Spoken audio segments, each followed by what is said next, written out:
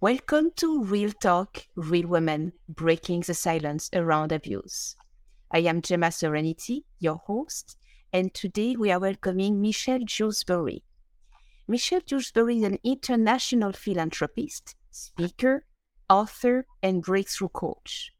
In May 2014, she took her first humanitarian trip to Guatemala, where she volunteered at an orphanage on the Rio Dulce.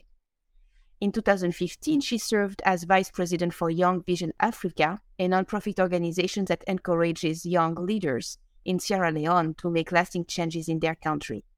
Michelle left Young Vision Africa in August 2016 to focus her efforts on ending domestic violence after surviving a 4-year abusive relationship herself. Michelle wrote, produced, and performed a critically acclaimed play about her experience entitled But I Love Him. She has since completed and published a personal memoir on the same title. In July 2017, Michelle founded Unsilenced Voices, a 501c3 nonprofit that empowers survivors of domestic violence, sexual assault, and human trafficking to live safe, happy lives using financial assistance, community education, and revolutionary blockchain technology. Today, Unsilenced Voices serves communities in the United States, Ghana, Rwanda, and Sierra Leone. So welcome, Michelle. Thank you so much for being here. Thank you for having me. Super excited to be able to share with your audience. Thank you. My first question, we just mentioned that you have experienced 4 years of abusive relationship. What kind of abuse did you overcome? Did you experience? So yeah, a little bit about me. I grew up in a small town in Idaho, and my parents were very loving. I never saw my dad lift his hand or let alone yell at my mother or vice versa. So fast forward my life, and in 2011, towards the end of 2011, I ended up meeting somebody, this blonde-haired, blue-eyed boy who swept me off my feet. And he began to pursue me, sent me flowers and gifts, took me to concerts and flew me around in a plane for us to travel. And it was a lot of fun. And I thought that this man, we'll call him Paul, was my Prince Charming, was my knight in shining armor. And about 4 months into that relationship was the first sign of physical violence, where he had pushed me so hard up against a wall that my head went through it. And I didn't realize that this was domestic violence. I had no idea. Growing up, I didn't witness it. And I was from a middle-class family. My mama and daddy raised me to be a strong, independent woman. So when I started to go through this, I was very unprepared and unaware. I ended up staying with my abuser for 4 years. During those 4 years, I endured psychological manipulation, physical violence, sexual abuse, and financial abuse. The financial abuse is a component that a lot of people don't talk about.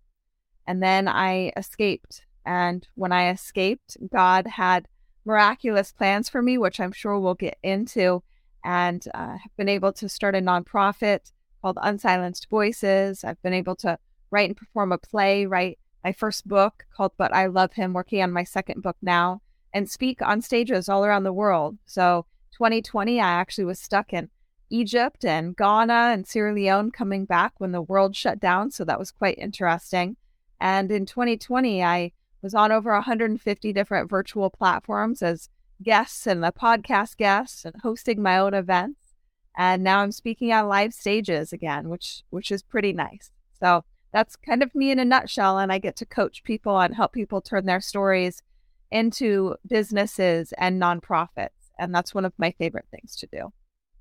Isn't that amazing? Thank you so much for sharing. It's super powerful when you can turn your pain into purpose, when you can make your story of abuse an asset in your life so that you can help others during their story, because it's still awful to go through that kind of situation. But when we are able to prevail and to then help others and uplift others, it's like, okay, that makes it worth it, because now we know exactly why it did happen, why we went through that, so that we can help others. Yeah, God has a different plan, and he is able to turn broken pieces into beautiful things. And that's what he's been able to do with me. And that's what he's able to do with many of you out there who may be experiencing different forms of violence and different forms of abuses. Your story matters, you matter, and there is a plan for you. And you don't have to stay stuck in the circumstances that have defined you thus far, but you get to choose the road that you get to go down next. And by choosing, you choose you. You don't choose your past pain. You choose your future ambitions and the life that you are meant to live. Exactly. Thank you so much for precising that. This is so true. This is so true. So my question for you next would be, I understand that you ended up living a 4 years abusive relationship and then one day you escaped. What happened around this escape that first of all allowed you to shift your mindset and believe that you can escape, which is not a given, it doesn't happen to everybody, and then to shift your life around?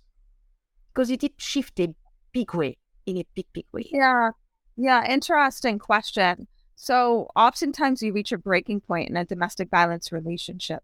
That breaking point can be severe abuse. It can be, in my case, it was finding out that my abuser was cheating on me.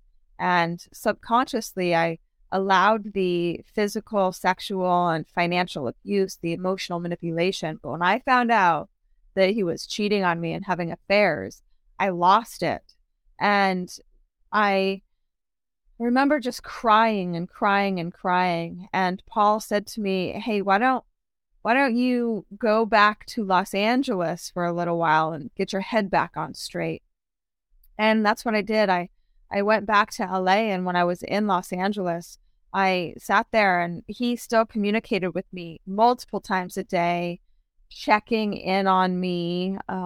And he was in control of my finances. I didn't work at that time. He actually didn't let me work towards the beginning of our relationship. And when I sat there, there was a time in my life where I just sat and just started to write down my experiences, write down what it is that I had went through. And I read it back to myself. And that's when I had the aha moment. That's when I was like, wow, how is this me that I'm reading about? And that's when I knew I had to do something. Like I said earlier, my mom and dad raised me to be a strong, independent woman. So now it was time to shine my voice. And I actually thought that I was going to be working for an organization, working with an organization. But he had different plans. And in 2017, I was able to found Unsilenced Voices, where we began in Ghana, expanded to Sierra Leone, Rwanda, and the US. But it definitely was a shift in perspective. You know, the vulgar language, the insults and the manipulation that you hear often from an abuser causes you to have a lack of self-esteem, causes you to be insecure in your own body. I remember multiple times that I would drive in a vehicle, and if I was driving and say my passenger was a male, I would have anxiety because my abuser used to yell at me and scream at me and hurt me while I was in a vehicle driving. And it took a lot for me to overcome that. And I started to invest in myself. I decided, traditional therapy was good for me. I also believe in non-traditional modalities. And I knew that I had to get a coach and a mentor. And that's what I did. I began shifting my perspective and shifting my mindset because I was able to be around individuals that encouraged me instead of tear me down. That's beautiful. Thank you. It is true. When we go through therapy, we talk about the past. And when we go through coaching and mentoring, we go and we work on the future. Mm-hmm. And that makes a huge difference. If you want to heal what was, okay, you go to therapy. If you want to become all that you can be, you go to coaching and mentoring, who holds you not only accountable, but allows you to break limiting beliefs that stops you from moving forward. Mm-hmm. Right? Yeah, definitely. I think that it's important to understand that a coach and a mentor can actually help you to utilize your story, where therapists help you to overcome the pain that you may be experiencing, the pain that you have gone through. But the coach and the mentor sees your story as a possibility. right? Sees your story as an opportunity for you to not only generate an income and monetize your experiences, but also give back to the community around you and be able to do that in a way that is benefiting both you and creating a domino effect of change. Absolutely. This is right. This is right. So you, Michelle, you offer Unsilenced Voices 501c3.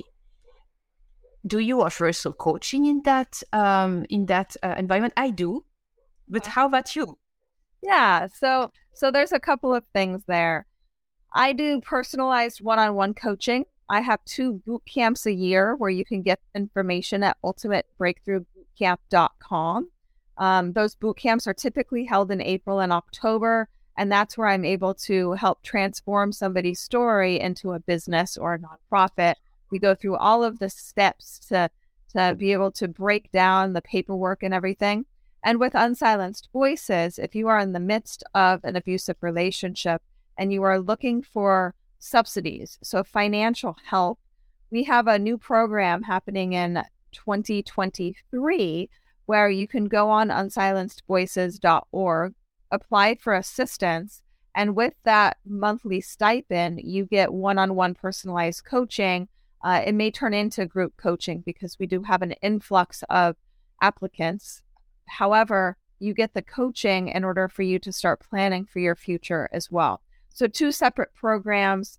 One is specific for somebody who is in need at the moment, who may be on the brink of homelessness, maybe on the brink of suicidal tendencies and thoughts, or just like really involved in the domestic violence arena. And then on the other hand, the coaching and the breakthrough boot camp where somebody has overcome or at least escaped that relationship and now they're trying to determine what they get to do with their story. Absolutely. So the topic of the day is really running a domestic violence nonprofit. That can be a dream for, I would say for many, maybe for some of us, but what does it entail? What does it take to run a domestic violence nonprofit? So there's a lot of ducks that you have to get in a row. And it's interesting you ask this question because I'm actually putting together a group crash course to really kind of help people run a nonprofit because it's a need. A lot of people want to be able to turn their stories into something even more valuable or whatever it is that they're passionate about. But I will tell you that running a nonprofit, 75% to 85% of that is fundraising. You can't do anything without funding. And this is why Unsilenced Voices has 2 fundraisers a year. And we are looking for corporate sponsors. We have donation right on the website. We also accept cryptocurrency as donation. We've gotten into the Web3 space and we have NFTs for sale as well. But being able to bring in funding is what's so essential. So then you can serve the communities that you're in. So for example, in Sierra Leone, we have right now 26 survivors of sex trafficking, of domestic violence and sexual abuse that we sponsor through vocational training and traditional education models. And we help them through lunches. We help them every month. We hold a sensitization for sex workers. We also work with market women and villages in the area where we are able to really encourage and uplift. But also education is a key component to seeing sustainable change. So in all the countries that we're in, including the United States, education is so incredibly invaluable because people don't know what they don't know. So when you talk about these developing countries that we work in, a lot of times women are unaware that life can be different. You know, it's been culturally ingrained in them that they are beat up, that they're abused. And there are now laws being put into place in all these countries where it's illegal to continue some of these cruel acts against women in particular. And what's really great to see is that when these women and men start to realize this, there's a shift, right? And you talk about mental shift. So there's a shift in their perspective, their dialogue with one another changes, their actions change. In the US, one of our main focuses is human trafficking. And a lot of people are unaware that trafficking happens in the United States, that there's over 25 million kids worldwide that are being trafficked, that in order to create change, we have to make the community, the public, aware that it's actually quite easy to get trapped in a pimp's peripheral vision, that they prey on our youth using technology like video games and social media. And it's just keeping an eye out in order to end that. And then, of course, with the domestic violence component, knowing that you have a way out, that there is an opportunity for you, that you don't have to stay, that especially in the United States, there are many programs, many police officers put in place to help you. So it's really great. I'm very excited to be serving. It is a lot of work, but if that is something that you want to do is start a nonprofit, please contact me. Like I said, I'm very excited to teach this because the more people we can teach, the more we can have a domino effect.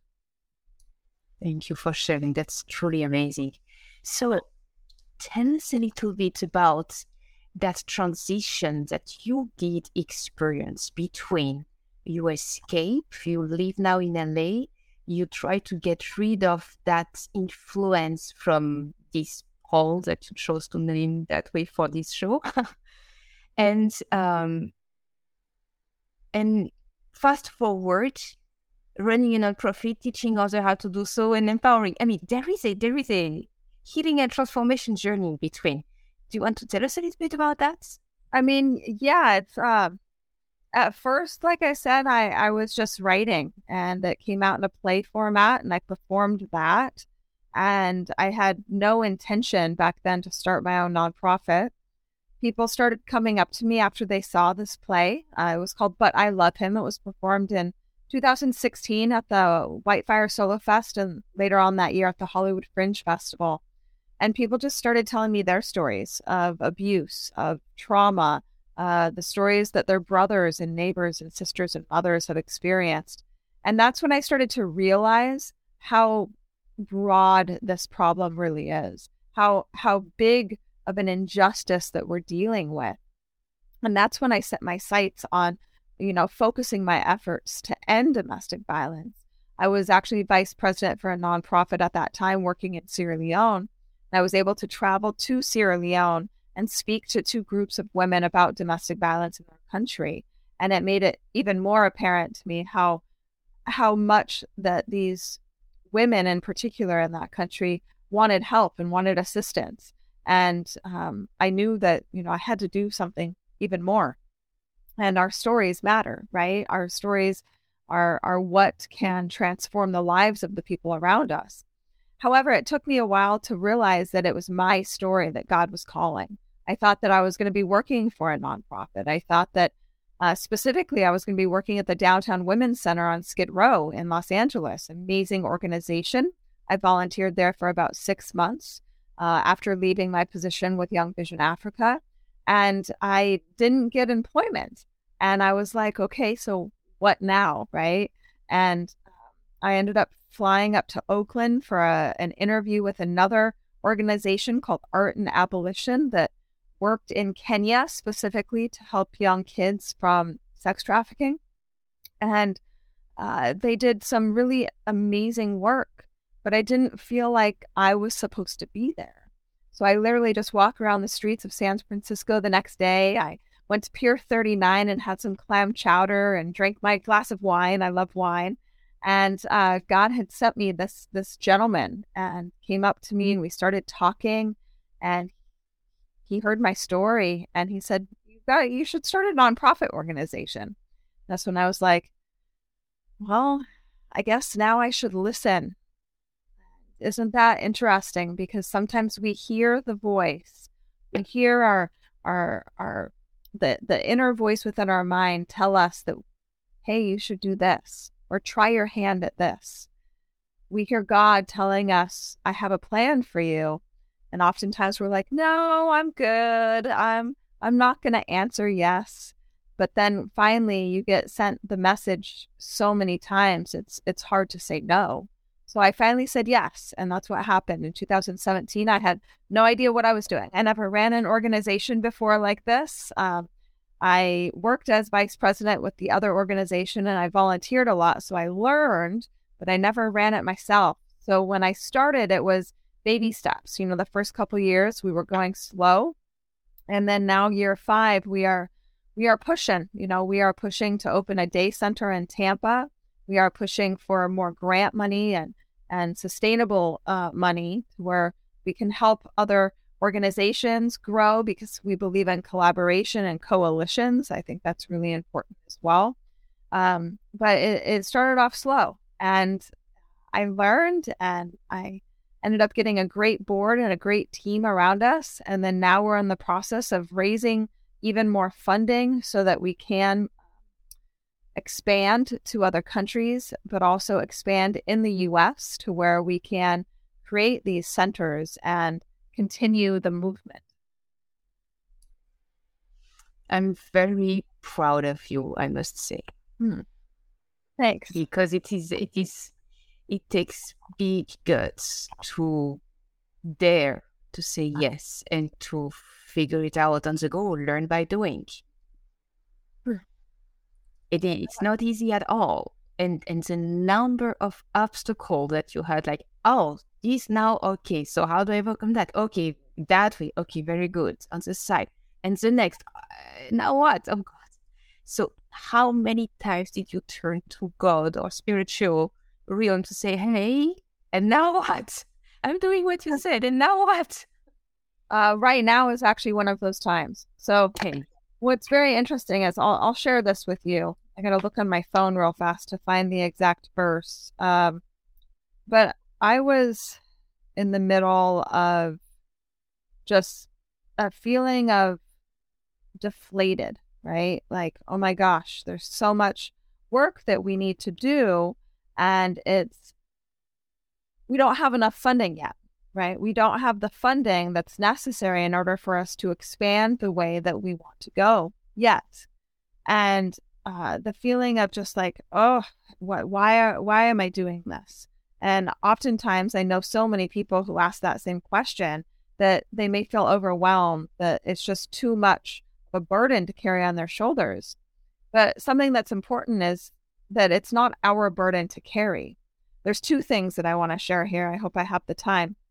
But I went on a mission trip to India, Hyderabad, India, and this was in 2015 or 16.